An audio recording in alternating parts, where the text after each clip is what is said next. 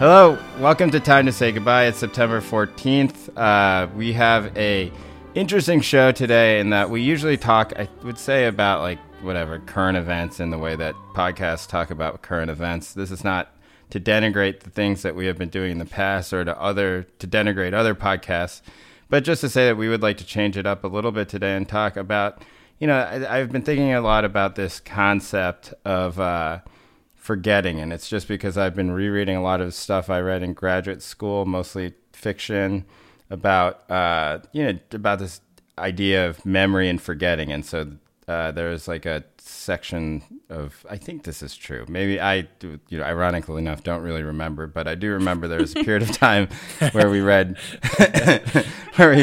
Speak Memory by Nabokov. Nice. And which is his memoir, which is really just like a meta memoir about the idea of memory itself. And then we read a lot of Sebald, who is is an author who died tragically in a car crash in the Autobahn, but he was sort of the foremost guy who wrote about, I think, the way that Germany as a country dealt with the memory of World War II and the Holocaust. And the reason why I was thinking about that was just because it seems like we had the 19th anniversary of 9/11. We've had a lot of retrospectives when it's all put against the, what everyone is calling, quote unquote, this moment, right? But which we can just say like a time of uprising, social unrest, whatever, that it seems like we're transitioning out of like a period where a direct reference point is 9/11, and we're going to be transitioning into a point where everyone's most recent direct reference point is going to be what happened this year and 2020, the worst year ever, or whatever, right? Like, but that's how people process things, whether or not you don't have to scold people about like the arbitrary nature of years. Although in my head, I always do that. I'm just like, it's just a year, bro. Like who cares? January 1st to January 1st. It doesn't matter. What about the Mayan calendar? Like, that's about that. But I wanted. You say it in that voice too. Huh? Yeah, exactly. In my own head. But I have Tammy and Andy as always to talk about this, and I don't know, like let's take a little bit of time and catch up with each other first. I feel like I'm doing like a CBT session here. Have you ever done that? What's CBT? I haven't never done it. Cognitive behavioral therapy. I had to do it for like 2 weeks for. I had this period where I was having like these horrific anxiety attacks, and I had to go to CBT for 8 hours a day. And it was group CBT. It was exactly like this. Oh yeah, it was horrible, but it fixed it within like a week, which is amazing. It was like incredible. But it ended up being like obviously some sort of, not obviously, but I had some sort of like chemical imbalance thing going on. But that's what CBT sounds like. It's like, well, like before we do this, let's take some time to catch up with one another. So, Tammy, many questions. How are you doing? I'm doing well. I just got back from a weekend in the woods of Idaho where I had no reception. It was kind of nice. Wow. Are you going out every weekend? I'm trying to go. Yeah. Just see America, sleep in the back of my car. It's been going okay. Well, what's your car setup? I brought my parents' aging CRV, and we took out the back seats, and then I have like a camping mattress back there. It's actually pretty okay. So I don't have to mess with tent setup, and yeah. So you didn't do a thing where you like converted the back and built shelves and stuff like that? So I think my dad's gonna do that this year. That's like his project. It's like the whole like blueprint for it. Yeah, I know. I have a friend who took a bus in upstate New York, and he did the conversion of it. Yeah, so nice. Like Chris McCandless in Into the Wild. But he was so excited about it, and he had bought this bus, and midway through, and because he was converting, and I was like, "Is it worth it?" And he was like, ask me in 6 months, because apparently it's really hard to convert a bus into a living space. Especially a bus. Wow, yeah. And he's like very handy. And like if I had a list of 5 people I know who thought could actually convert a bus into a living space, he would be one of the 5. And apparently it was hard. And yet, it ends up being really expensive too, you know?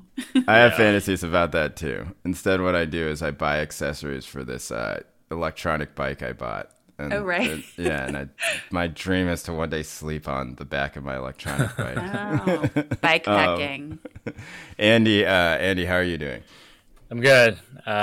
This weekend I went up to New York to see a few friends for a day, and so it was the first time in the city since the coronavirus broke out. It's interesting. It seems like it's under control there. I mean, for the most part, people have adjusted to just hanging out outside. Apparently, like social customs, like not drinking alcohol in parks, is like kind of ignored these days. Yeah. More, I was told. So, is it like, or is that also like racially enforced? Because that was always like the. Yeah, it was like a nice Brooklyn park. It was, Okay. But no, I think it's relaxed. Yeah. Overall, that's what I was told. Yeah. Like don't sweat these things. When Kamala Harris was the district attorney of San Francisco and I was living in San Francisco, there was this big thing where all the white people could sit in Dolores Park and smoke all the weed they wanted, and they would have like these guys walking around selling weed candy. And then there was, a lot of people who brought up, and they had this thing called Beta Breakers every year, which I think they still do. It's a 5K race or whatever. And everyone would just get hammered. I've never actually seen public drunkenness like that in my life. Like you would walk down the Panhandle and there'd be people like humping like in the on the side of the street, and you'd see just like 20, 30 people per block towards the end just passed out on the ground, Sounds terrible. It was terrible. Well, the first year I went, I was like 24 years old and I had a great time, and then by the third year I went, I was like, this is terrible. I don't want to do this, because like, you have to start drinking at 7:00 in the morning. They just after they finish running, right? They're not doing it. No. The whole point is everyone dresses up in costumes, right? And then you get like SantaCon.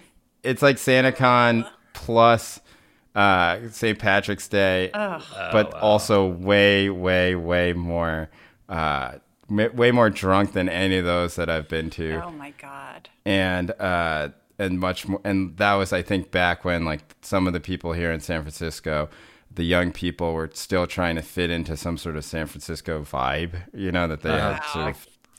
Yeah, so like, let's be weird. Yeah. These are also Silicon Valley workers. Right. But I would just say that the imprint of what San Francisco used to be in their heads as a point of pressure on how they would exhibit their behavior while putting on costumes and drinking was much higher than it is now. Levels. Yeah. Yeah. Wow. Why are we talking about Beta Breakers? I just woke up. I don't remember this.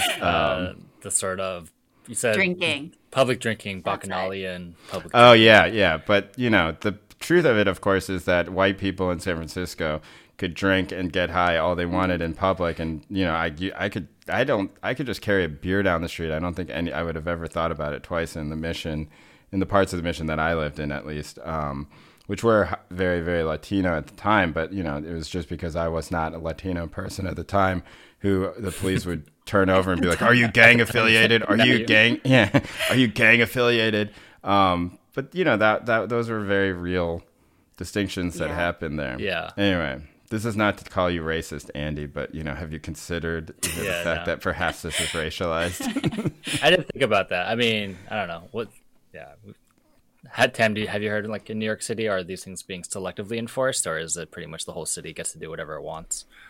When I left Brooklyn, it felt relaxed overall, but I'm sure there was differential enforcement. there always is, but I do think their baseline was different. Yeah, because there was like all the street side cocktails and stuff to try to save the bars, right. etc. Or people would say that the new mask laws would be just another pretext for police to kind of target. Right. Black there was some of that for sure. Yeah. Yeah, and that always came up, of course, like around, like Labor Day and the West Indian Day Parade. That's right. Yeah. Like that's where the questions about enforcement in New York would actually come up all the time. Yeah, I lived on Eastern Parkway for a very long, that's where the last apartment I had in New York City was. And yeah, it was Caribbean neighborhood, for those who don't know. Well, it's more like where the parade ends. Like that's where our apartment was, like right where the parade ends. And yeah, that part. Okay. Yeah, it was great. And then it was loud and very loud.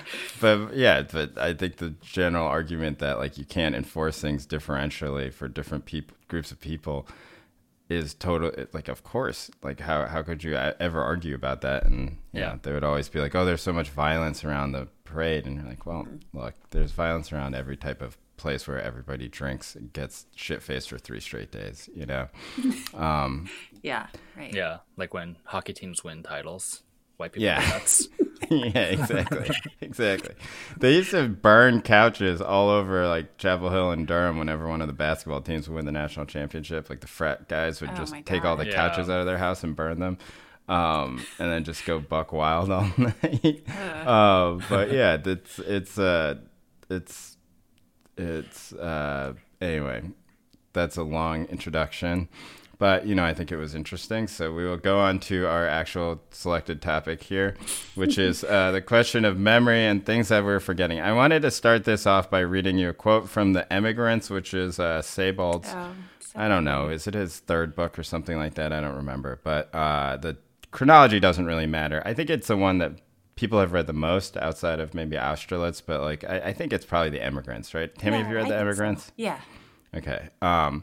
Memory, he added in a postscript, often strikes me as a kind of dumbness. It makes one's head heavy and giddy, as if one were not looking down at the receding perspectives of time, but rather down from a great height, from one of those towers whose tops are lost to view in the clouds, right? So that's the first thing I wanted. And Sebald's work around the Emigrants, around Rings of Saturn, around Auschwitz, I would say everything that he wrote is about this idea about how quickly people can forget things and how quickly a nation can move on. Like, how do you move on? You have to his argument, I think, which he sort of shows through writing about, actual buildings that used to exist that don't exist anymore, like countrysides that have been, taken over by the wilds, and also buildings that do still exist and have just been completely repurposed, is that people do forget things very quickly. They do sort of move on. They do create a new mythology, and the things that cannot be reconciled are just actually wiped from the collective memory.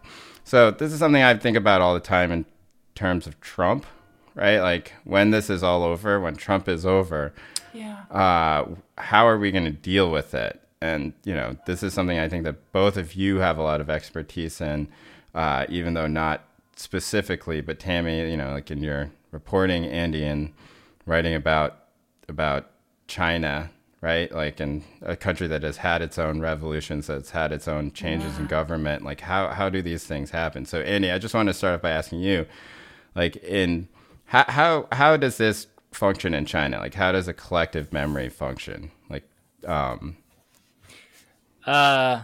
there's a lot of interesting stories about how you have these major traumatic events. Cultural Revolution, of course, is the one that probably most people have heard of, but I think even before that, you had with the Communist Revolution itself, there was a lot of like land being redistributed, and a lot of families' stuff was taken from them, right, by the government and redistributed. From a certain perspective, you could say for the greater good, but for those individual families, it sucks. And I think a lot of people have said, like, what would happen, let's say, with the Cultural Revolution 20 years later might have been actually like a lot of the stuff that was bottled up kind of bursting back out, right? And I don't know. So with Cultural Revolution, right, which ends in the 1970s and also winds up with a lot of people going through these traumatic events, all sorts of stories we still haven't really kind of fully accounted for.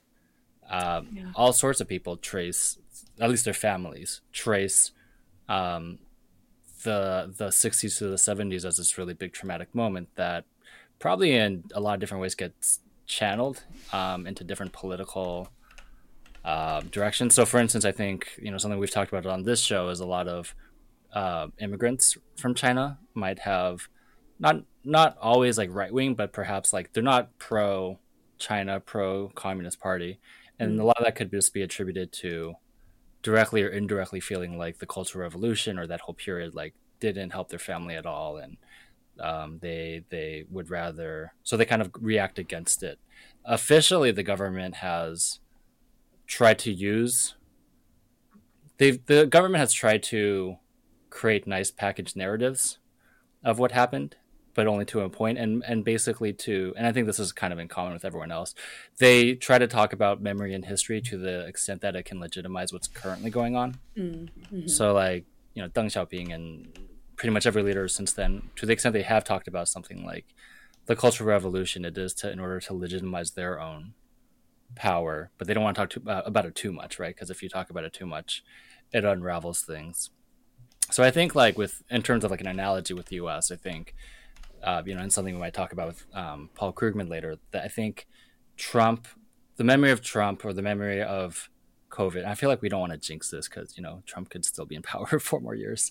Yeah, we're not assuming that he doesn't lose, right. But, at some point he won't be in power anymore. Right. The memory is going to be shaped almost entirely at least by elites, right? Entirely by their own political side, right? And it'll be about like making a point about how they're better than Trump, or how Trump was this, exception, like a bad apple, right? But that the current Democrat or Republicans are better. So it'll be exceptionalized and kind of, I think, excised from any sort of deeper, contemplation about like how the fuck did this happen, and like how was I behaving, and like to what extent was I trying to, profiteer off of this like crazy period in our history. Tammy, what do you think? I was talking to my dad a few years ago about the different periods of history in his life, and I was surprised to hear him say that he indexed his life basically to like obviously war and migration here, but then 9/11 for him. Like he was like, that was a moment that changed the way that I feel about this country and the way that I kind of move in the world. He's not an expressive person, so I was kind of surprised by the reflection involved in that, but it was, even just what for like, changed? Yeah, exactly. Like even for just like a working class guy like him, like, kind of the obvious things like the security stuff in our daily lives, the way that a kind of surveillance state makes itself known after 9/11, like from obviously the TSA checkpoint issues, but just like a kind of general feeling about, the government sort of being much more involved in your life. And that kind of combined with the internet, which was another thing that he mentioned. And yeah, I feel like you, in your introduction to transition and say we're going from a 9/11 era into a Trump era, I think is exactly right. Because to me, also in my adulthood, that this feels like a different moment. In terms of how we remember it, I mean, I share Andy's skepticism about, the way that elites will process this, and that frightens me. I think one question I have for him and for you, Jay, is, what is the role of like historiography and critical studies in realism, and, kind of militating against that? Because I do feel like, unlike in previous decades, we have more tools and more people like telling histories from below and stuff. So just to try to be a little optimistic about like what is our role as leftists in like reclaiming and reprocessing that history. But I think I'll say that for the Trump era, I think one of the hardest things is just going to be that there's so much, kind of the relentlessness of it. Yeah. Like even the 9/11 era, I can point to kind of discrete acts and discrete moments, and like there's a Guantanamo, there's Patriot Act, there, and for Trump, it's such a massive and comprehensive assault on every single facet of our democracy, that it's just like, just as it's been overwhelming so far in his term, I don't even know how we're going to talk about that. Yeah, it's I want to focus in on the one thing that you said about how we have more tools now and how the conversation might be shaped differently. I think that's true. And yet it also strikes me, and what I've been thinking about this is that like after 9/11 and after Patriot Act, after a lot of these extraordinary rendition programs began after, like, I don't know, 2 wars, right? The 2004 election was seen as a great referendum on whether or not Bush, who was characterized at the time in the similar ways, he's so dumb, he can't talk, like he says crazy stuff. Yeah. He's controlled by like a cabal of evil people. At that point, it was, like Dick Cheney and Paul Wolfowitz and like the neocons, and now Trump, it's like white nationalists and Stephen Miller, and used to be Steve Bannon. I guess not Steve Bannon so much anymore, but Miller, right? Yeah. And that the great referendum on America is going to once again be a election, and we've swapped out John Kerry for Joe Biden. Oh my God. Which to me seems like a totally equal swap. Yeah. Now, you can argue that Trump is worse than Bush. And I think that Trump is probably worse than Bush in terms of a lot of things. But I do think that even if that is true, and that I thought that, and I thought, well, does that mean that we should despair and that we're just going to lose? I remember being in graduate school, and I was more or less like, it was a time in my life where I was really fucked up because I was like 23 years old. I was probably drinking too much. That's why I don't remember what I read at the time. And I had this one friend in grad school, and we felt totally isolated from most of the other people because we were the youngest people in graduate school, and everyone else like 27, 28, and we had just gotten out of college. And we came into class, and everyone was crying. It was the day after the election, and I was so bewildered by it. I was like, why are you guys crying in class? Because, didn't you expect Bush to win? Like, didn't you think that we were going to lose again? I don't know. I don't know if I've grown up since then. I don't know if... How did you react in 2016? I mean, it was sort of like I just was laughing, in a horrible way. Like, not in like a, this is funny way, but in a holy shit, I can't believe. I thought that Bush, you could ask my wife about this or people who knew me. I always thought that Trump was going to win.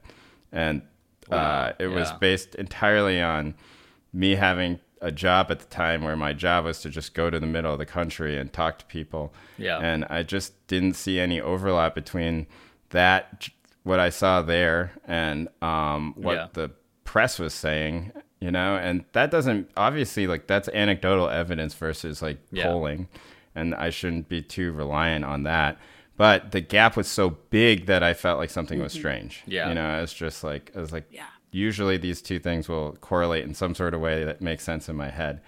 But I don't know. So Tammy, I do think that we have more tools, but I think that the overall, like, I think like we as individuals who on the left have more tools, but I think overall the thing that the apparatus that we have to put all of our faith into is generally, like, once again, a presidential election. Yeah. Wait, Tammy, by tools, do you mean like blogs and social media people can... I was speaking more abstractly, like subaltern histories. But, I agree that, there is a kind of overarching apparatus, but there's also social movements from below. And so what is, I think incorporating a kind of historical reevaluation, different understandings and narratives is going to be so important, even if I don't know who the we is, but even if Biden wins this November, like, we have so much repaired work to do. Yeah, because but I think that that's right.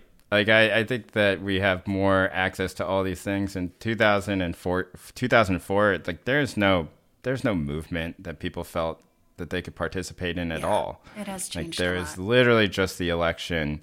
The idea, even back then in 2004, these were all the jokes, Andy, I come up with about you passing out passing out socialist newspapers on 116th and Broadway, as people walk into the gates of Columbia. Like, that's where, because that was the left at that point. It was like 5 dudes with beards who were in their 50s passing out anti-war protests stuff to Columbia. Anti-war protests were pretty big. I think it was like historically for large, sure. Right? Yeah. I'm talking, I think, about like, but it wasn't like general coordinated, left. Organized, right? Well, it was organized, and it was much bigger than Black Lives Matter, I think, in terms of like total numbers. And so, like, of course, I don't think that was an expressively. I think that we have probably more types of different movements now that people can feel invested in, and I do think social media has made it so that these voices are louder. Like the anti-war movement was huge, right, at the time, and it could be ignored. I guess I would put it that way. Like there is a way to ignore that and to block it out, especially for like people who were in the media or people who were involved in politics. Now I don't think that they can ignore those things quite as easily, and I think actually a smaller number of people can make something that is impossible to ignore. So I think that is a tool. Yeah, I hope so. I mean, and I guess the other part of it is sometimes we win and sometimes we lose, and there is not always like a logic to the numbers of people involved. But I do feel like since, especially because there were the anti-war protests, and then in 2006 there was an incredible immigrant rights uprising also, where we had like millions of people in the streets. That was extremely memorable.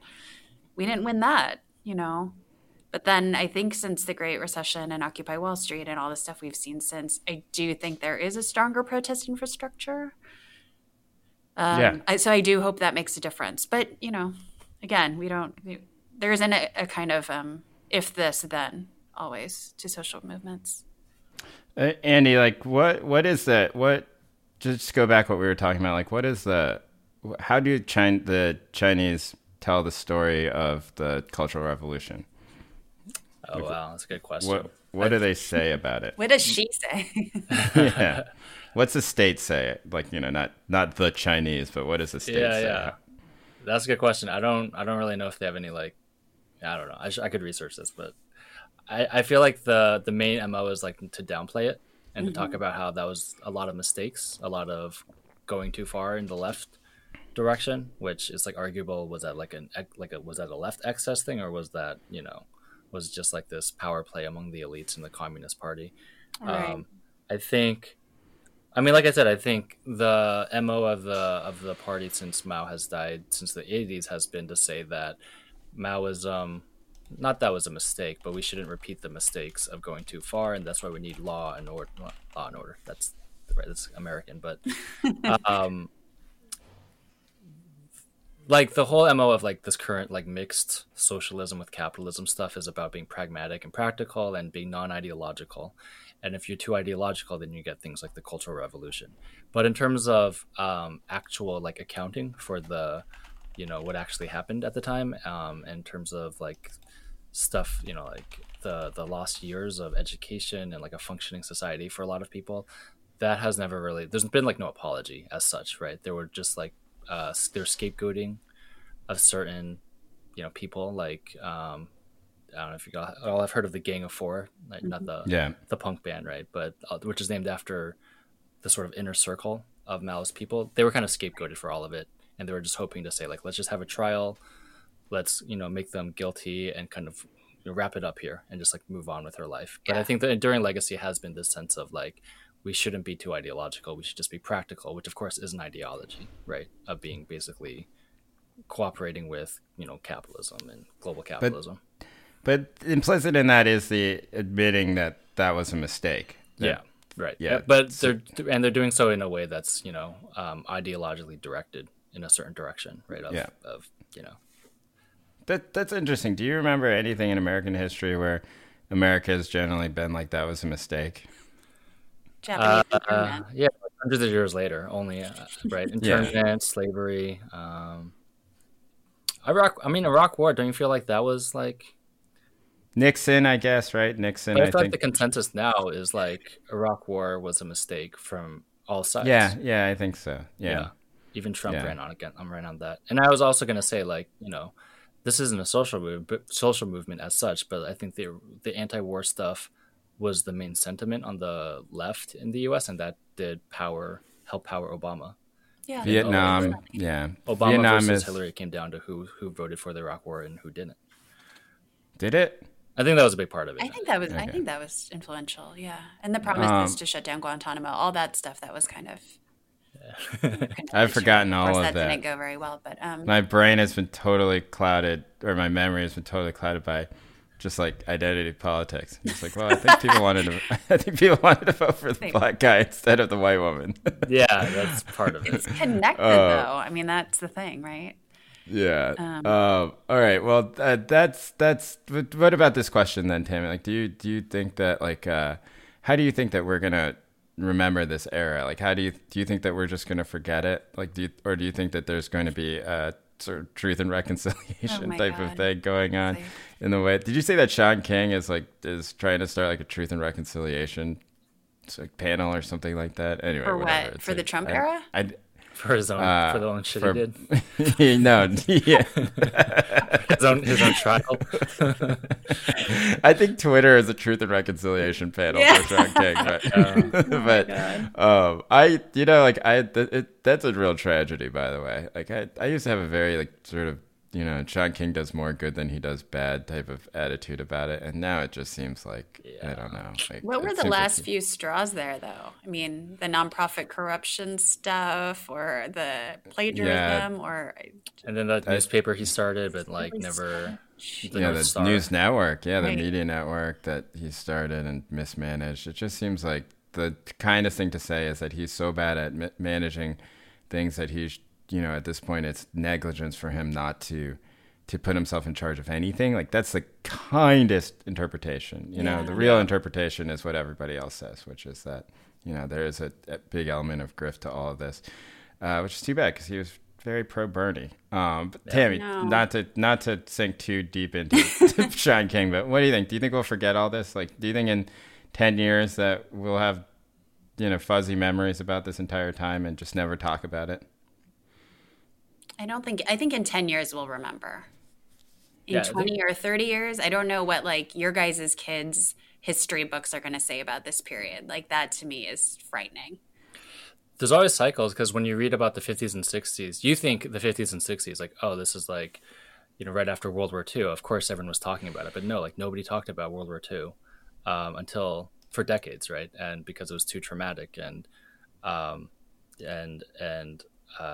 think I was listening to Nice White Parents, the podcast, right? And they were talking about how in the 60s there was still no actual discussion about race in the country, which sounds crazy to us, right? Because we think of course there's all this 60s where this, in the early 60s before the civil rights movement, of course Brown v. Board and people who were alive during Reconstruction and perhaps even slavery were still alive, but that's our perspective retroactively. Right, but people living through it at the time, they just kind of want to move on, and I think, whenever Trump does not get elected again, I think the year after people are just going to be sick of talking about it, and are not going to talk about it. But don't you think people are going to talk about it in different ways? I mean, it won't all be indexed to Trump, but it'll be it was also the era of the coronavirus. It was an era of Chinese ascendancy.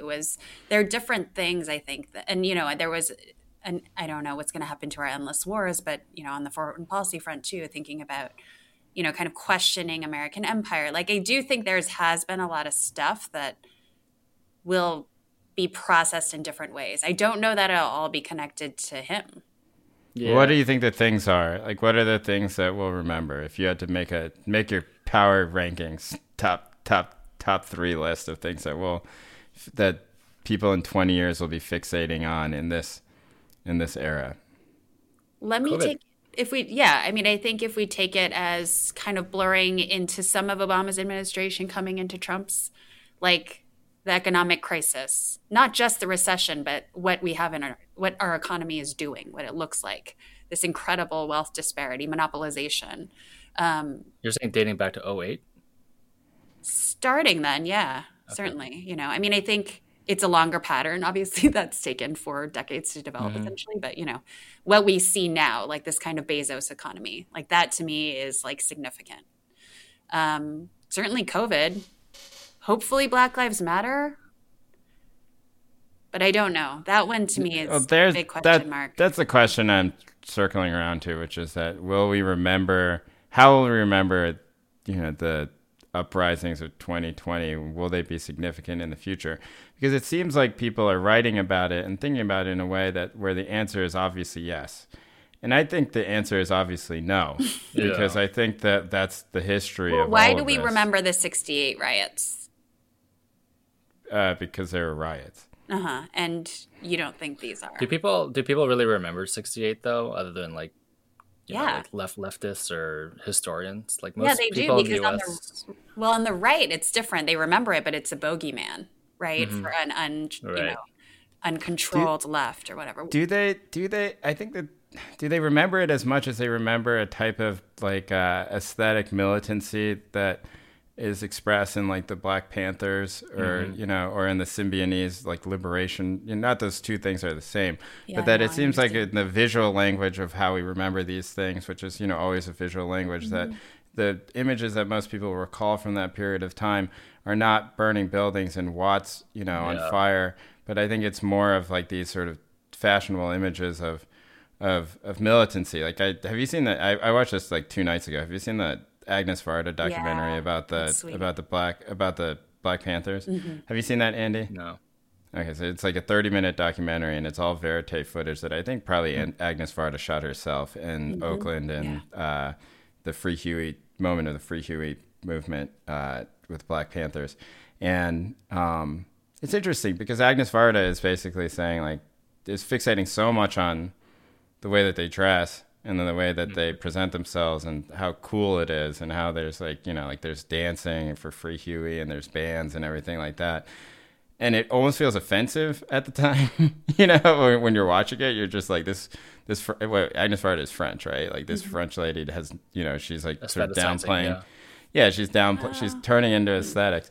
But I actually think that that's how we remember the Panthers right now, whether that's right or wrong, right? And Panthers themselves, I think, have like a history that, is valorized in a way that I think is probably a little bit too valorized, right? Given a lot of what happened in the years following. But like, I think that at that moment, that's what we remember, right? We remember that moment of militancy is expressed in our visual memory through black leather jacket and black beret and the Black Panther flag. But also guns and riots. And I agree. But I don't think it is that image. This is way too abstract, but this is how, like generally I think memory works. It's just that I don't think that image is attached to any political idea. I think it's just an image, right? Like we just remember it as an image. We don't confront it with any sort of idea. I think it's totally ungrounded from any sort of political anchor. Yeah. I don't know. My question with today's image is like, today's movement is like, what will that image be? Will it be the police precinct in Minneapolis burning down? I don't think so. I think it'll be like something like a Black Lives Matter street sign, like where they painted the street. Yeah. And I think that it'll become inert in that same sort of way. It'll be like this footprint or this footnote to history during this time. I think it would be a mistake to not think that the 68 riots made an impact that was more than, icon driven for the right. I think conservatives have a very firm collective memory about what that meant as a threat to their way of life.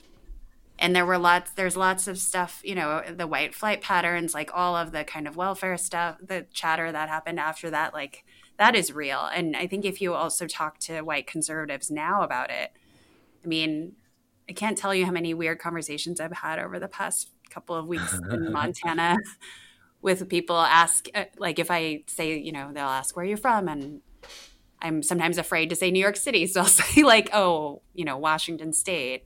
And then they'll be like, oh, were you stuck in the riots?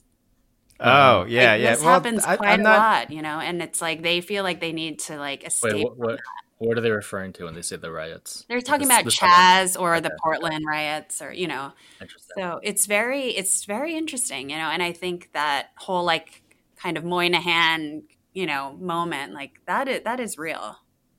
Well, I'm not saying that they don't have an effect. I think they have a profound societal effect. I just mean around how they'll be remembered. Yeah. I mean, you're talking about like a Peter Jennings documentary about like America by the decade. What they'll show is like aestheticized, stylized footage of like the March on Washington, right? Or like the Black Panthers, but they won't show like the riots. Well, they might show like a snippet of it, right? But I think about this because I was watching the NFL for 11 hours yesterday, and they kept showing this ad. The NFL's like, woke ad being like, we're in a new era of wokeness. And they kept showing protest images. And one of the images that both Nike and the NFL have both used, which I noticed, is this drone shot of going down Hollywood Boulevard where there's, all of Hollywood Boulevard is packed and it's this overhead shot. And everyone uses that image, right, as being like, this is what the protests mean. And, you can't see anyone's face, right? It's iconic. You can see like the Grauman's Chinese Theater in that shot. And you can see all this sort of stuff. And I think that we're already in the process of sort of reducing everything that is happening into those types of images and selecting them out in a way that depoliticizes them. And that I don't think it'll take 10 years or 20 years. I think it'll take 3 years, just my perspective on it, because the tools in which we use to disassemble protests and images of dissent and to turn them into commodities is just so much faster now. Yeah. Right? It's like protests are still happening, and the fucking NFL is using like images of protests, right? To say what? I have no idea what they're trying to say about it, except like, don't get mad at us, right? And I think that sort of stuff is extremely powerful, right? And I think that in terms of white flight, in terms of all the things that might happen, do you really think that that's going to happen like in any city other than like Portland, or or do you think people will move out of Kenosha, Washington? Do you think Kenosha, Wisconsin? Do you think that there will be people? Everyone in New York City is going to move out to Maplewood, New Jersey, because they're afraid of, like woke schooling or anything like that. Like, I just think that we'll forget a lot about this. I'm not saying that's good, by the way. I'm saying it's bad. I understand. Yeah. No, I'm yelling at the listeners. Yeah, exactly.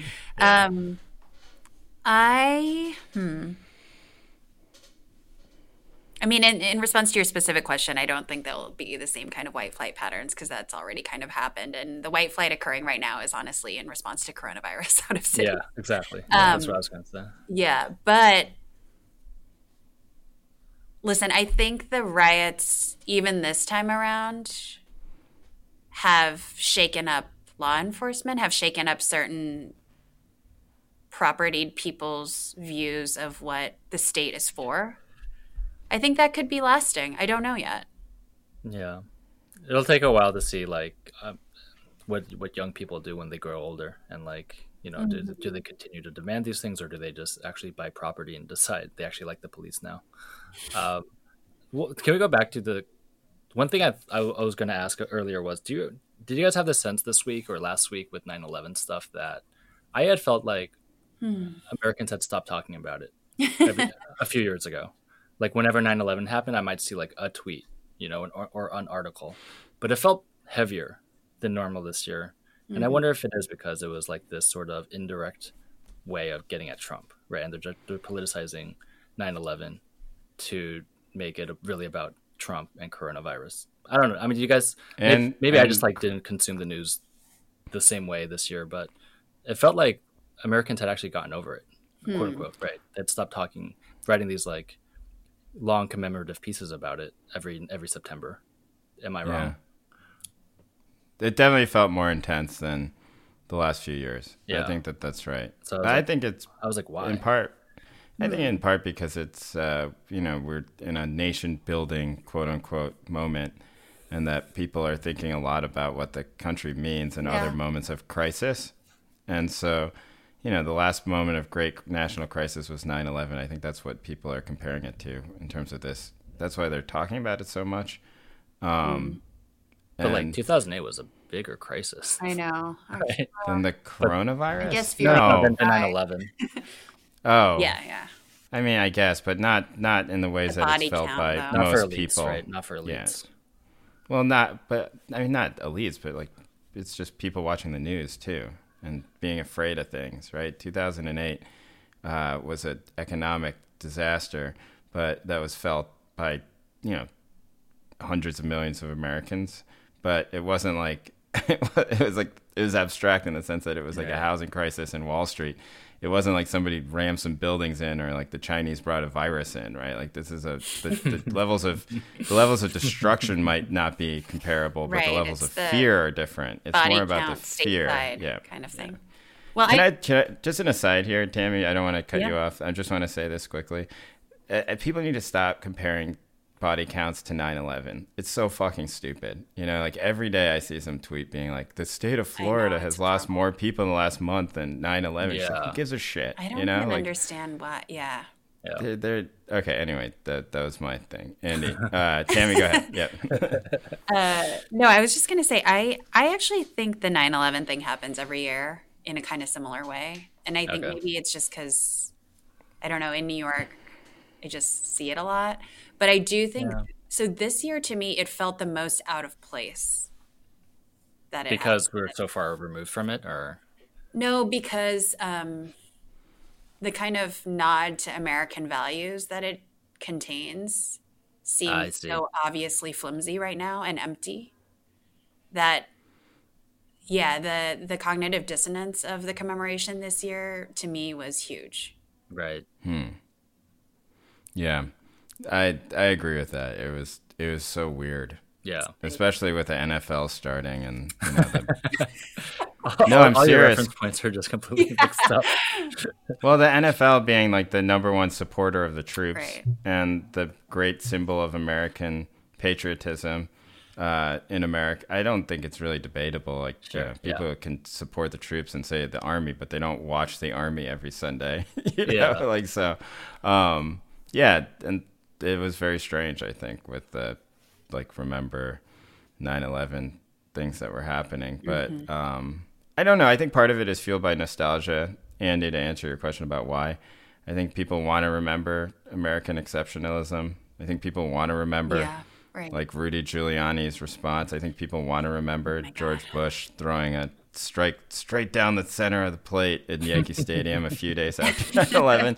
And the thing that they want to remember the most, or the thing that they're the most weepy and nostalgic over, is this sense that we got over it. You know, that the country climbed out of it. Okay, that makes sense. And that right now we are not climbing out of this current crisis. And they're like, well, maybe everything will be fine. You know, right. Maybe sports will resume. Maybe Broadway will go back online, you know, in a few days. Maybe the country will pick itself back up and will enforce all these sorts of things to address, you know, quote unquote, whatever is going to, I don't know, public health or China or whatever, and that things are going to get better. I think that's why people are a little bit weepy and maudlin about 9/11 this year. Yeah. But I think that's probably an understandable impulse, at least for me. Like, I kind of get why people would want to feel that way, even if I completely disagree with them about, you know, what 9/11 means. Yeah. I mean, this is the transition to Paul Krugman, right? We should talk about his tweet. Oh boy. And you gotta let me do this more seamlessly. You're like the producer of the when I was on a TV show, like Andy's holding up a giant. This is what it would be like. I would, my producer, who I love, by the way, who's like a wonderful human being, she would always kind of like be in the back, and I could tell by the way that she was looking to just move, you know. But you know, she did not get on the microphone and be like, "All right, now we got to transition to this thing that we have." I felt like we were just talking around it. Like that's what we mean when we say 9/11, right? No, I think that we had an interesting discussion about 9/11 without going straight to the bullet points on our notes. On our rundown. Wow, I've tried to find this and I found that it said this tweet is from an account you muted, so apparently I've muted Paul Krugman. But okay, so Paul Krugman was in the. I have almost everyone in media muted. I have like 2,800 people muted. Wow. Paul Krugman was in the news, or he was on the, you know, in the cancel news, I guess. If they should really start something like that, cancel bulletin of like people who are getting canceled. But he was getting canceled because he put out a tweet about how, in response to 9/11, saying that the anti-Muslim response in the United States was not that bad, right? And I want to talk about this for two reasons. The first is that his point was essentially that that Bush came out and said some shit, right? And that was the point one. And the second point he had was hate crime statistics, and that they didn't really go up very much. Now, both of these are like, this is not a personal attack on Paul Krugman. Like, I actually don't have that much opinion on Paul Krugman, but like these two things are like, you know, they're things that should be discussed. So the first thing we're going to talk about is like Bush saying, it's okay. And the reason why I want to talk about this is because, like, in the context of today, outside of just abstractly dunking on Paul Krugman, is like, I sometimes think about when people say, like, all these hate crimes are happening because Trump says China virus, you know? Mm-hmm. And I don't know if that's true or not. And actually, I'm very skeptical that that's true, right? I don't think that those words lead to that. But what do you think? Like, do you think that Krugman is right, that it showed that it was indicative of anything that George Bush went out and said, you know, some very kind things about Muslim Americans, and to, you know, not tried to not stoke, you know, like Islamophobic animus. Yeah, it wasn't. But even if Bush didn't, right? Fox News did, or all these are the sort of conservative voices did. Sure, but I'm talking about Bush specifically. Right. It doesn't mean anything that he didn't do. No.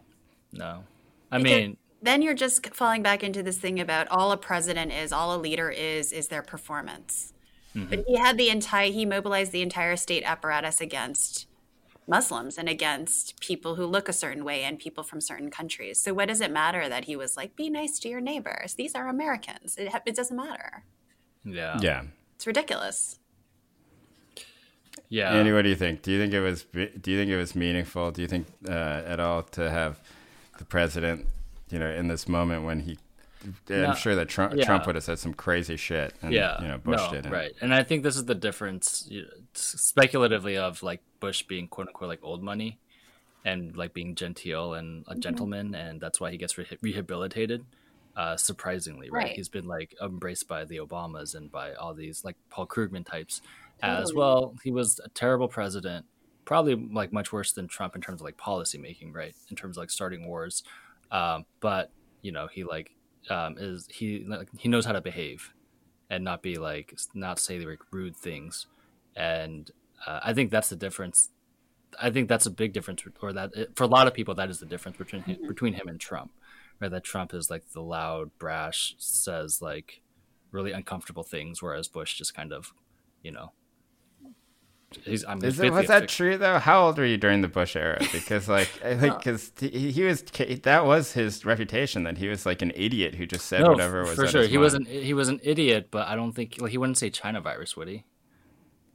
I think that people would have, like, if we had the same media apparatus now that we had back then, that they would have fixated on tons of things he said that were kind of like that, right? There was a whole a different character though. Like it was accepted that he was a dum-dum, but he was a dum-dum in a dynasty that knew how to play by certain rules of the country club.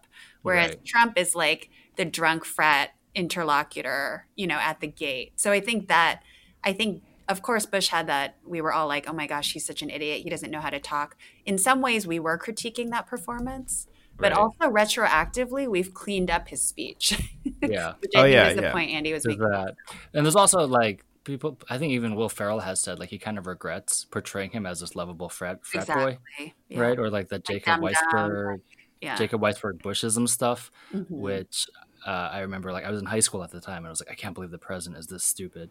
But I don't know, in a way it might have like made it much more of a like novelty act than this like mortal threat to our safety, you know, that the president said stupid things.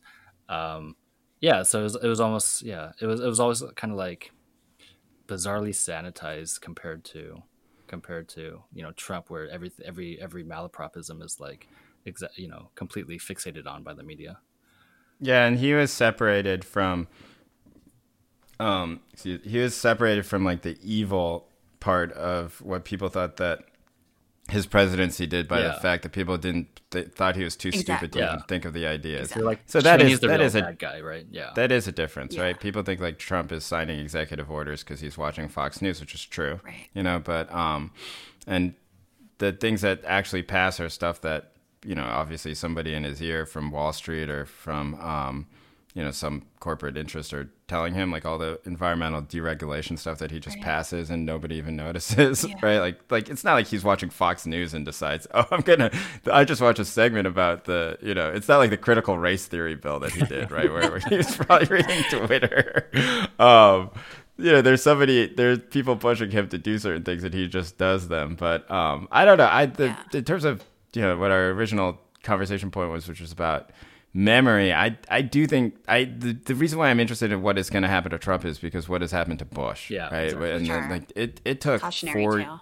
it was like 12 years ago. It's not that long ago, or it was what. He was being where all of this rehabilitated when happened. Trump got elected. It was like less than a decade. Oh yeah, no, I'm talking about like Right, he was in office 12 Right, years right, ago, Yeah. and you know, like there was a painting. Do you remember like when everyone's going crazy because he was doing those paintings, which Yeah. I will say are, you know, admittedly are charming. They're charming paintings. You own a couple, actually. I can't afford them, but they're like kind of like, you know, if my dad started painting those, I would be charmed. Is Yeah, what I'm sure. saying. Oh my Like, God. they're charming little paintings, but that was I feel like that was a big moment in his rehabilitation. It really like, was. Like people are like, oh my God, he makes Whoever these funny little thought that up paintings. is like genius, you I know? know, Like, oh, look it's at this fluffy white Or dog. like when did he and Michelle like hugged at a State of the Oh, Union address God. or something? They held Yeah. hands and yeah. Oh, Yeah, Lordy. it's amazing how ride. quickly everyone Oh. has decided to just forgive him. This is a guy who killed like millions of people in the Yeah. Middle East. You know, it's somebody who created a domestic surveillance system that and the infrastructure of all this stuff that everybody hates right now, which is like Yeah. social media spying, like, you know, like all this sort of stuff that people blame for the Yeah. destabilization of democracy started under, you know, I mean, a lot of it started under Bush. Yeah. And we just forgot it all. Obama played his role, certainly. But I yeah. mean, to your point, don't Yeah. you think Cheney would find it harder to be rehabilitated? Like Bush has been my rehabilitated precisely because he isn't actually. Those things are not attributed to him, right? They're attributed to his. Did you see the movie, I didn't see that. Oh, the Is that what changes he's now. doing? No. I don't. I think that it was. I think that if you ask people who made that movie, they would say that it was like fair and harsh takedown of Dick Cheney. But any movie that you make about somebody, you know, that shows them within a human context with their family is obviously going to be humanizing in some sort of way. And that's fine if it's like a verite documentary, which shows them actually in those. Although obviously those can be extremely manipulated. For sure. But when it's like a scripted film, you know, like it's just kind of like, I don't know. I think it does serve to humanize Cheney in a way, but you know, like things like, oh well, I had to make this decision for my daughter. Like I didn't want my family to be out because my, you know, and I can't handle anti-gay that. things. And now the family is like totally fine with it. You know, like there's like they hesitated for like a year, and now they're like. Then they went back to what they were, and for that we're supposed to forgive like the guy for everything. I know, he did. right? No way.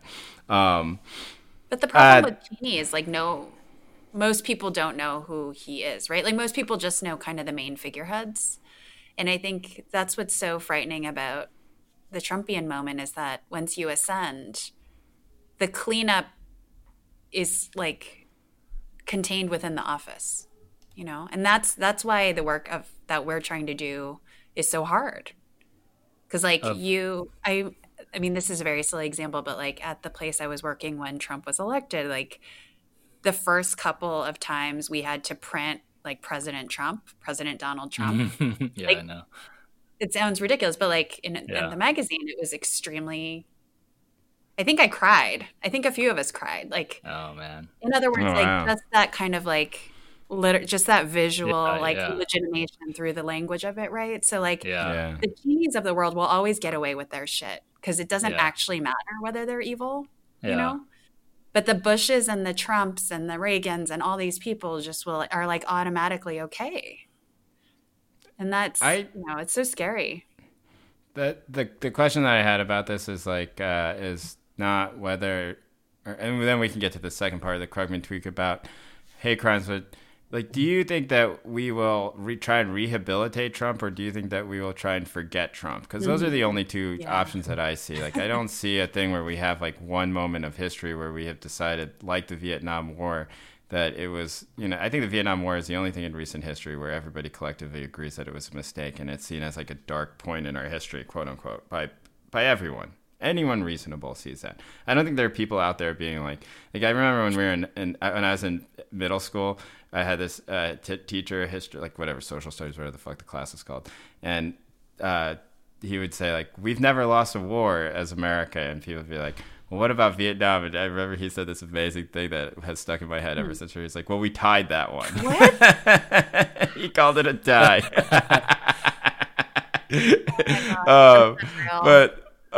So even that is like an admission. Like, just that guy saying it's a tie means that everyone thinks it's not a tie. I actually don't think that the Trump administration is going to be like that. I don't think that that everyone collectively is going to think of it as a mistake. I think that we're just going to forget that it happened. Well, the Republican Party is going to want to keep his voters, so they're not going to trash him, right? Oh yeah, for sure. Like, they're not going to be like, that was a mistake, right? Even if they completely repudiate everything that he says quietly, like, it's not. Yeah. They're not going to be like, hey, yeah, you guys were a bunch of idiots. You know, right. I can't believe you fell for this fucking moron. You know, like. So that's So Andy, that contributes to what? That contributes to like Fox News. It contributes to conservative media. It could, everyone like Ben Shapiro. Like, the people who are huge in Trump's going to have he's going to do what he wanted to do in 2016 in the first place, which is have his own media empire built around his personality. Yeah. He's not going to go into retirement. He's going to be in our life. It's going to be awful. Yeah, that's true. He might be even more present in our life because now he can, not that he doesn't just say whatever crazy shit he wants now, but he can really say whatever crazy shit he wants now. Tammy, like, what? Like, do you think we'll remember it in some way, or do you think we'll rehabilitate Trump, or do you think we'll forget him, or do you think that we'll condemn him like across the board? I don't know. I'm so scared. Like, the history book thing that I keep obsessing about, your guys' kids' history books. Like, I am worried it's going to be a kind of like Andrew Jackson, like greatest hits type situation, where there's a couple of bullets of stuff he actually did well, and then the rest might be like, oh, but the American state was sturdy enough to survive even that, right? So that, to me, is like a scary, likely outcome. I guess that's the forgetting part that you're talking about. The way it's processed through, what Andy would call the elites. I'll just call the media, right? The premium tier media. I think will be exactly what, or the liberals. Can we say liberals? Yeah, we can say I think, Andy, you're right at the beginning that they will sort of defang this almost immediately, and that they will sort of say that it was a bad thing that happened and that we need to learn, and they'll use that as a way. They'll use the most excessive racist parts of it in an identitarian way to get away from all the other things that they don't want to change, which is like, healthcare in this country, the fucking dominance of Silicon Valley in our lives, like all the things that they as neoliberals want to keep, they will distract away from that with questions about how racist Trump was.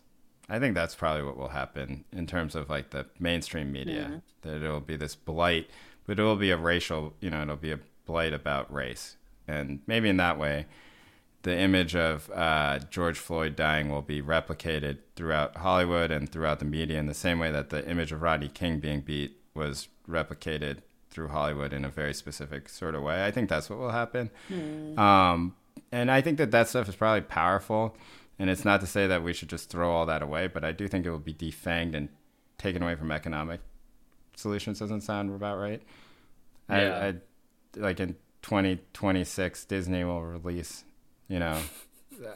Lin-Manuel Miranda's newest hit musical, which is like 4 black people and two indigenous people playing like the Trump cabinet, singing a bunch of fucking songs, and like the hero played by Lin-Manuel Miranda is like some whistleblower inside of the Trump administration, right, who is always just like a dutiful, lonely clerk in the Department of the Interior who had started out under Bill Clinton and had worked his way through, and then he's going to be this like hero the savior, character. Yeah, but the subplot of that musical still has to be like 250,000 deaths.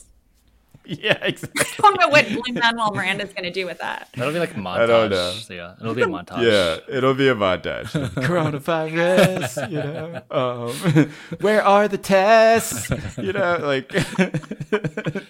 States, I don't know. The county health departments are not distributing tests correctly. Nursing homes, like it'll just be that shit, It totally absolve Cuomo, Damn, Jay, that's like grim. Totally. Andrew Cuomo will be played by like Chris Cuomo. David Diggs or something like that. No, they can't be a white actor. Lin-Manuel Miranda. Oh my god, the Lin-Manuel Miranda coronavirus musical makes me want to actually get coronavirus.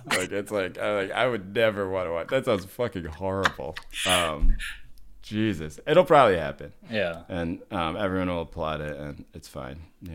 I don't know. Like, what are we supposed to do? All right, is there? The second, okay, going on to, you know what, Andy, you should have pushed us as the producer to get to the second part, because I think everyone has forgotten about Paul Krugman. But I wanted, I think that the question of hate crime and Paul Krugman and his economist brain saying, like, I'm finding a data point from the FBI and I'm using it to prove my point and that all of you are wrong is like crazy, because you don't need to know a lot about hate crime statistics to know that hate crime statistics provided by the FBI are absolute bullshit. And it's not because like of psyops or whatever like that. It's because what you're essentially detailing is a system of voluntary reporting that is every single police department in the country.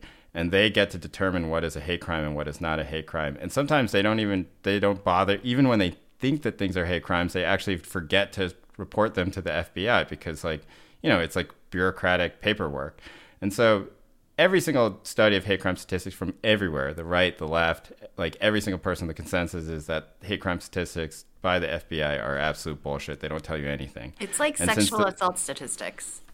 Yeah. Like it means nothing. Like there is a number that exists, but that number is completely meaningless. And you could see like a 4 times rise in hate crime statistics in America, and all it would actually mean is that maybe like 3 municipalities in the country decided to like unload their backlog of incidents, or they changed the way that they reported things, or they changed like a form that they filled out, and that leads to like huge fluctuations in the numbers because the numbers are so low.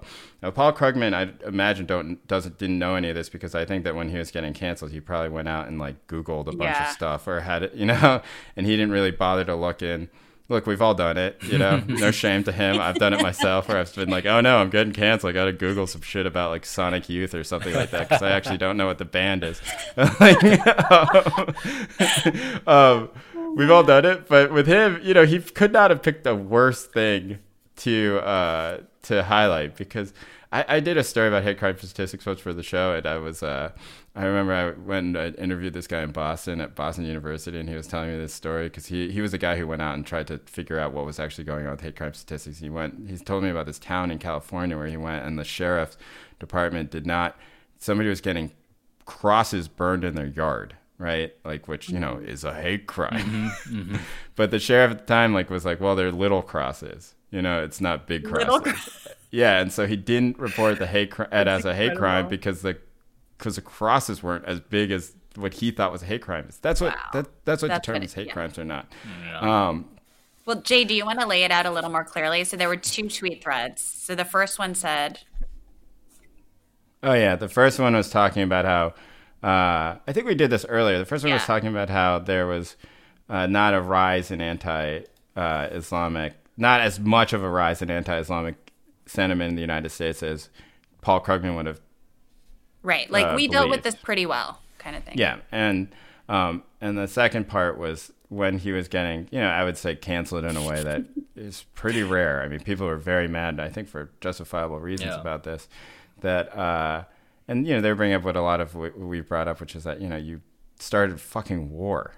Yeah, you went out, you killed them, and he tries to distinguish them. Yeah. You started 2 wars, But if you ignore that part, which is absurd, obviously, the stuff that was happening, in mosques and college Muslim clubs, and unbelievable. So it is this weird anti-Islam Islamophobic jingoism that started up, right? With renaming shit and just what are you talking about? But I think I wanted to talk about this for 2 reasons. The one we just talked about, the second one, it's just how do you process the hate crimes against Asian American stuff right now?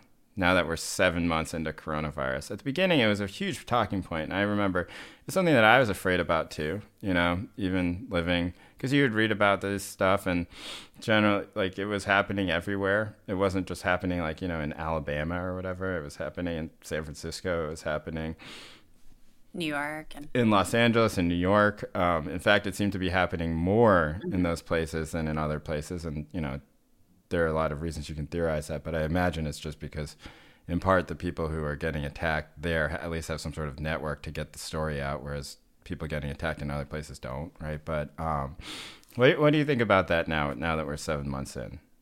Because a lot of it is being sort of formalized and discussed in the same way, right? Spiking hate crimes against Asian Americans. Right. If we're skeptical against one, do we have to be skeptical about the other? I don't really think there's a lot of documented cases recently. There were some at the beginning, right? And there was like video camera evidence of some of them, but I don't know. Like they're still happening. They are. Yeah. But you don't have like the incidents of like, certainly not on the scale of like the Islamophobic stuff in the 2000s, right? Oh yeah, for sure. It feels very different than that. Yeah. I guess looking back on it for me, looking back, I know it's still happening, but looking back on kind of like, I guess what we thought was a spike moment in Asian hate crimes against Asian Americans. My feeling is that it was an object lesson in how kind of provisional our belonging is or whatever, right? That's sort of like Asian American reading, and that it was chilling, and that I think like, especially for, I think first gen people and people who are not sort of, squarely American seeming, it was especially frightening. I think as we've discussed on the show, it also taught us a lot about what the Asian American reaction is to that and like what that revealed about our politics. Right now, I'm thinking about it more as an artifact of a time when America was extremely desperate to blame, and now we can't do it anymore because it's so obviously our fault that we killed 250,000 people in our country. Do you think that's true? Do you think that if you walked outside in Montana and you drove 10 minutes outside of Missoula and you asked, is it my fault that the coronavirus is here, that the person would say no? I think it would be much harder for them to say yes. I don't know exactly who they would blame, but I think in our bubbles, you wouldn't say that. I think there are a lot of people in the country that still hold China, some vague entity called China, responsible. And, all the polling data suggests that it's still like a strong talking point. Yeah. And something that is obviously, and I think, Trump's going to lean further into it. I don't think the Democrats are countering it. So I think, we believe, Tammy, I agree. Like, we believe like it's like implausible to blame China for people who actually like read, are reading like, hours of this stuff every day. But I think for a lot of the country, like it's still I told you last week, like the local politicians in Pennsylvania are still running like "Make China Pay" as their central campaign slogan. I think it has currency for a lot of those people. Yeah. Okay. Yeah. Well, how do you think that? What do you think the lasting legacy of that will be within Asian American people? Like this moment of intense hate crimes where people are afraid of it. And for our listeners, I want to highlight one thing, which is that, and I think this is the important distinction, which is that there's a way that that's covered in the press that in the American English press, right, where it is occasionally mentioned, and you see a bunch of people on Twitter talking about it, and those people are usually Asian. And at the beginning, it tended to be like media people saying, "Well, somebody called me a chink for the first time," or somebody like, and they wrote a lot of essays about it, and that's how it was experienced. And then there are people who are detailing hate crimes and sort of logging them into a voluntary reporting system, right, and sort of mapping them out in a data sort of way. But I don't know if either of those will really matter compared to what the response has been in foreign language or, Asian language like WeChat, media. Yeah, like WeChat. Yeah. And within that, what the story seems to be, Andy, correct me if I'm wrong, the story seems to be that this is not Bush's fault for saying China virus, right? And I'm sorry, not Trump's fault for saying China virus. This is not about like anti-Asian immigration. It is certainly not a question about like about our conditional Americanness and the perpetual stranger question, right? That a lot of the people on WeChat, a lot of the sort of Asian language media stuff, which is much more conservative, seems to be blaming other minorities, right? It's like saying that lawlessness is the problem. You know, it's because like it's just the sort of that's extremely racist stuff. That's a distinct question though than like the coronavirus itself, right? Yeah. What do you mean? Like I'm talking about the lasting impact of this, of right, like okay, what the hate crimes will be. Okay. Like the question about hate crimes. Oh, against I Asian see. They're Americans. blaming. Yeah. Right. Okay. Yeah.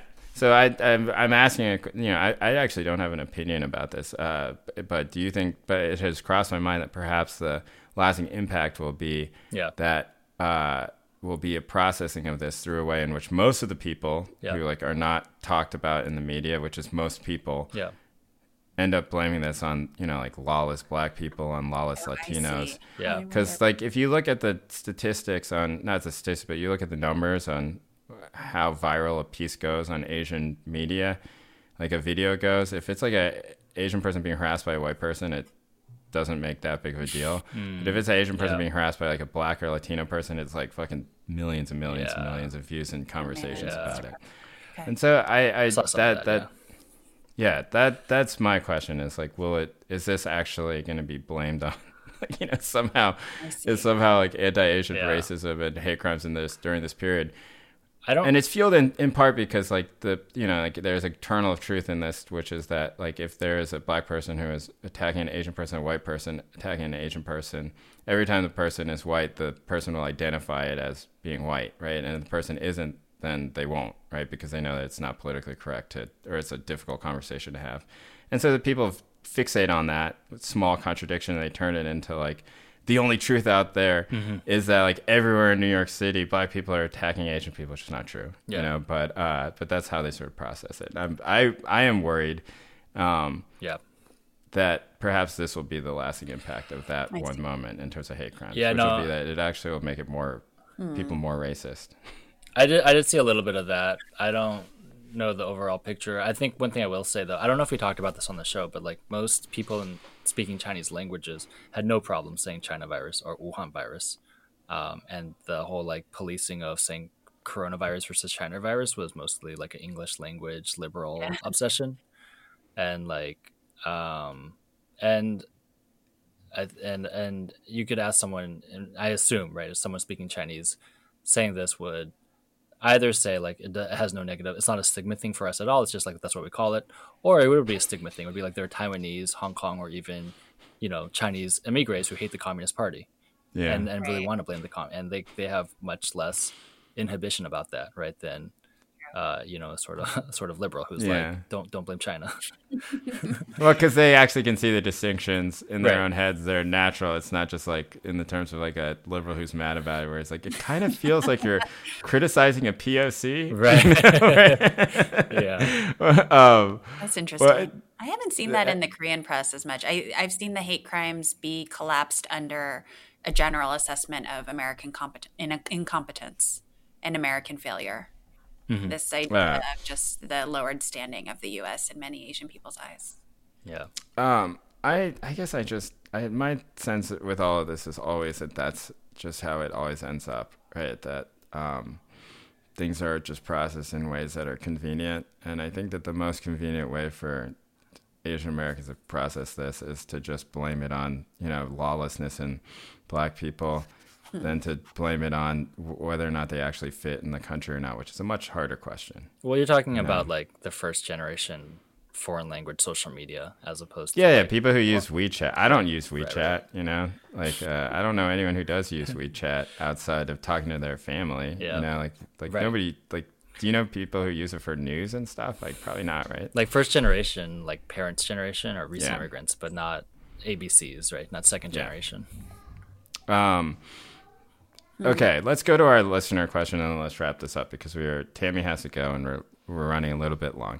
Okay, so we have a question this week. We want to do this once a week. I know that we always say it and we run out of time, but I think we should, because one of the things that is the most satisfying and gratifying for us is that we have a very active listenership who sends us a lot of emails and a lot of tweets and a lot of interesting messages that are surprising to us in the terms of the thoughtfulness that they come out with, and sort of the ways in which it seems like you as listeners are also interrogating a lot of the same questions that we are in many ways, in ways that are much more profound and uncomfortable than what the three of us can do here talking. So this question is from a guy who identifies himself as generational yuppie.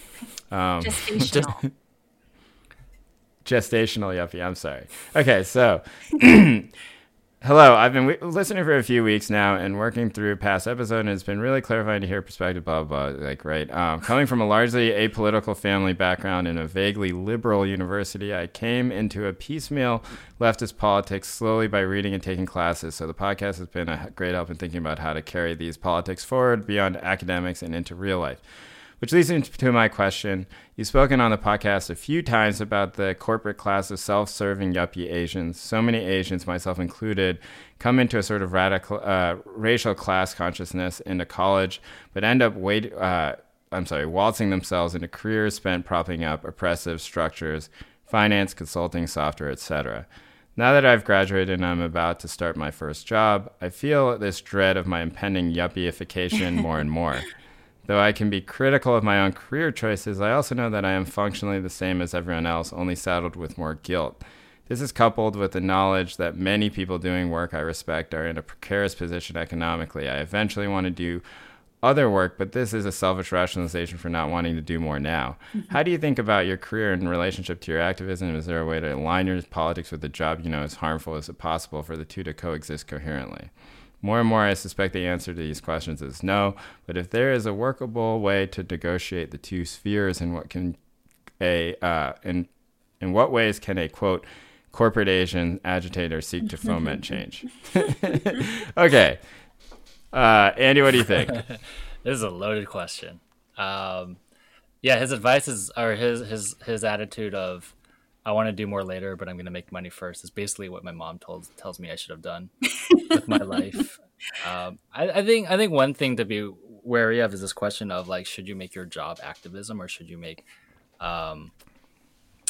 should you try to make your job your politics, let's say. And to some extent that's inevitable, and that's going to infiltrate what you do. And we've had offline discussions about, like, when we teach, do we tell our students our politics and things like that.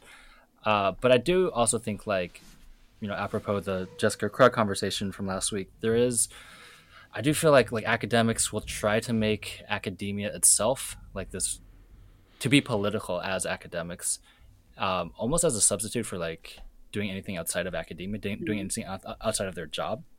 And I think that's something to be cautious of, right? Instead of, like, investing all of your time in diversifying these spaces that are inherently, conservative and traditional, like, maybe you could just do that outside of academia, right? And find time to do it outside of academia and just kind of treat your job as your job.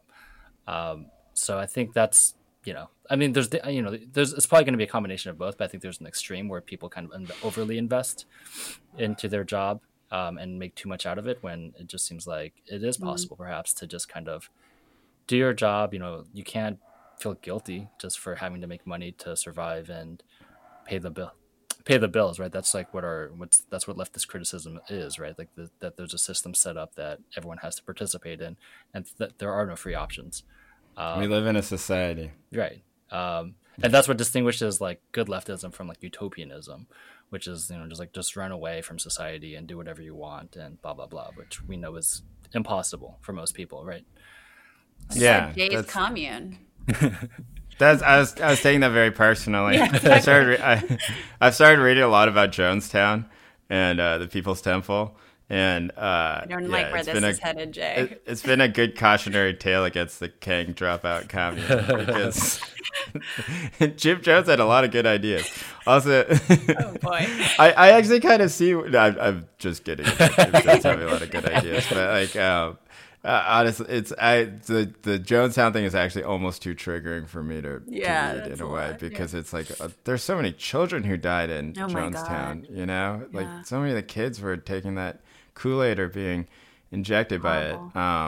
And I don't know. I actually, this total aside, but I did want to talk about it on the show. But like, it's like, I think that Jonestown, if the People's Temple came up right now, that it would actually be kind of celebrated because it was so diverse. Do you like? You mentioned that. Yeah, that's right. Yeah, you did. I think 60% of the people in People's Temple in Jonestown were black women. There are a lot of Asian people as well, and they were arguing for like a pretty radical, they were giving all their money to like the Communist Party of the USSR, USSR and stuff like that. I think that they would have been leftist celebrities in the same sort of way.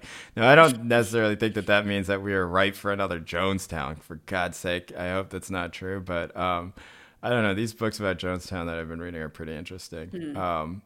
But the sort of, I think that people have generally erased how influential they were at the time in terms of politics here in the Bay Area, which became the politics almost at least radiated out everywhere that defined the left, right? So you have like the hippie movement, you have the Black Panther movement, you have the anti-war movement, all in the Bay Area, and the sort of people who got bodies to all those protests and supported them and discussed it was the People's Temple.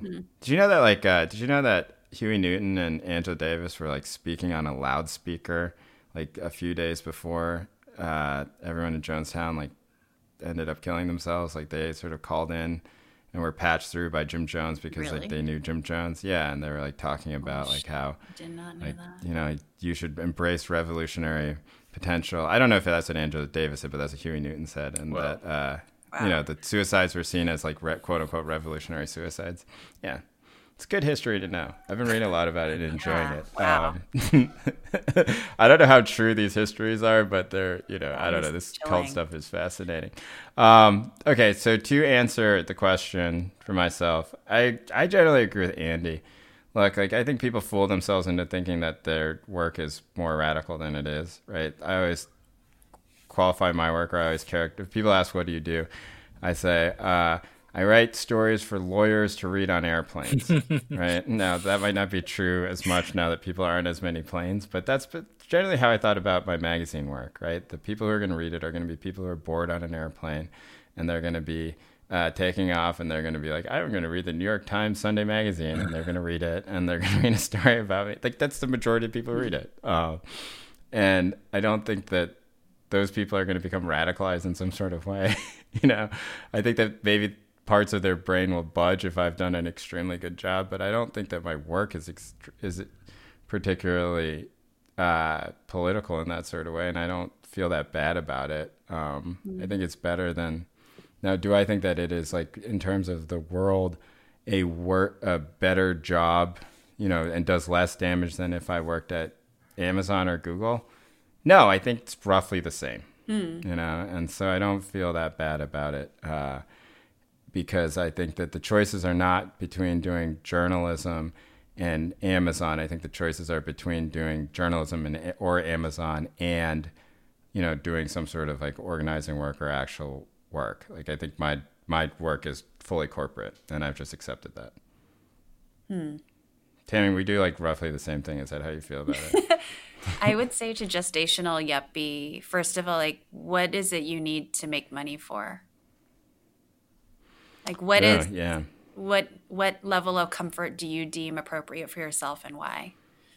And the reason I ask that is because if you do feel strange about your work, if you feel that there's some sort of fundamental disconnect, because I think some people do want to have politics in their work and want to feel like their work actually does reflect what's inside, then, we need to ask questions about like, well, why not choose, I don't know, social work or union organizing or, some other thing where actually you can make a living, you can raise a family on those salaries. Plenty of people do. And I think my own experience, like, I guess, making certain choices in my life that have not been very lucrative is like, I have some regret around that, not being able to like care for my family and stuff like that. But I also feel like I wouldn't have survive doing like, I don't know, consulting or corporate law or something. Yeah. Yeah, Tammy, you had the opportunity, unlike Andy and I, to actually become very rich, right? After going to a very exclusive well, you guys and could have too. high-tier law school. No, I couldn't have. I could not have gotten into a good law school. I tried. Like, why did it ever occur to you that maybe what you should do, after getting this fancy law degree is maybe spend 5 years putting your head down, making partner, cashing out for like $4 million or something like that over the next 3 years, and then, which is about what it would be, right? If you you would, yeah, like by the age of like 35, you would be totally comfortable and you wouldn't have to work anymore. Did it cross your mind? No, it didn't. Okay. And I think, like, I don't know, it's my own stubbornness maybe on some level too. Like, I know I can't function in those environments and I have problems with authority, which have like trailed me in lots of different jobs. Yeah, but also I just don't want to do that. And I think like the first lawyering job I had out of law school, I made like $42,000, I think. And it wasn't that great to live in New York City on that, but also it was enough. So I guess I just am asking this person to just consider like, what is enough to live on? Yeah. Yeah.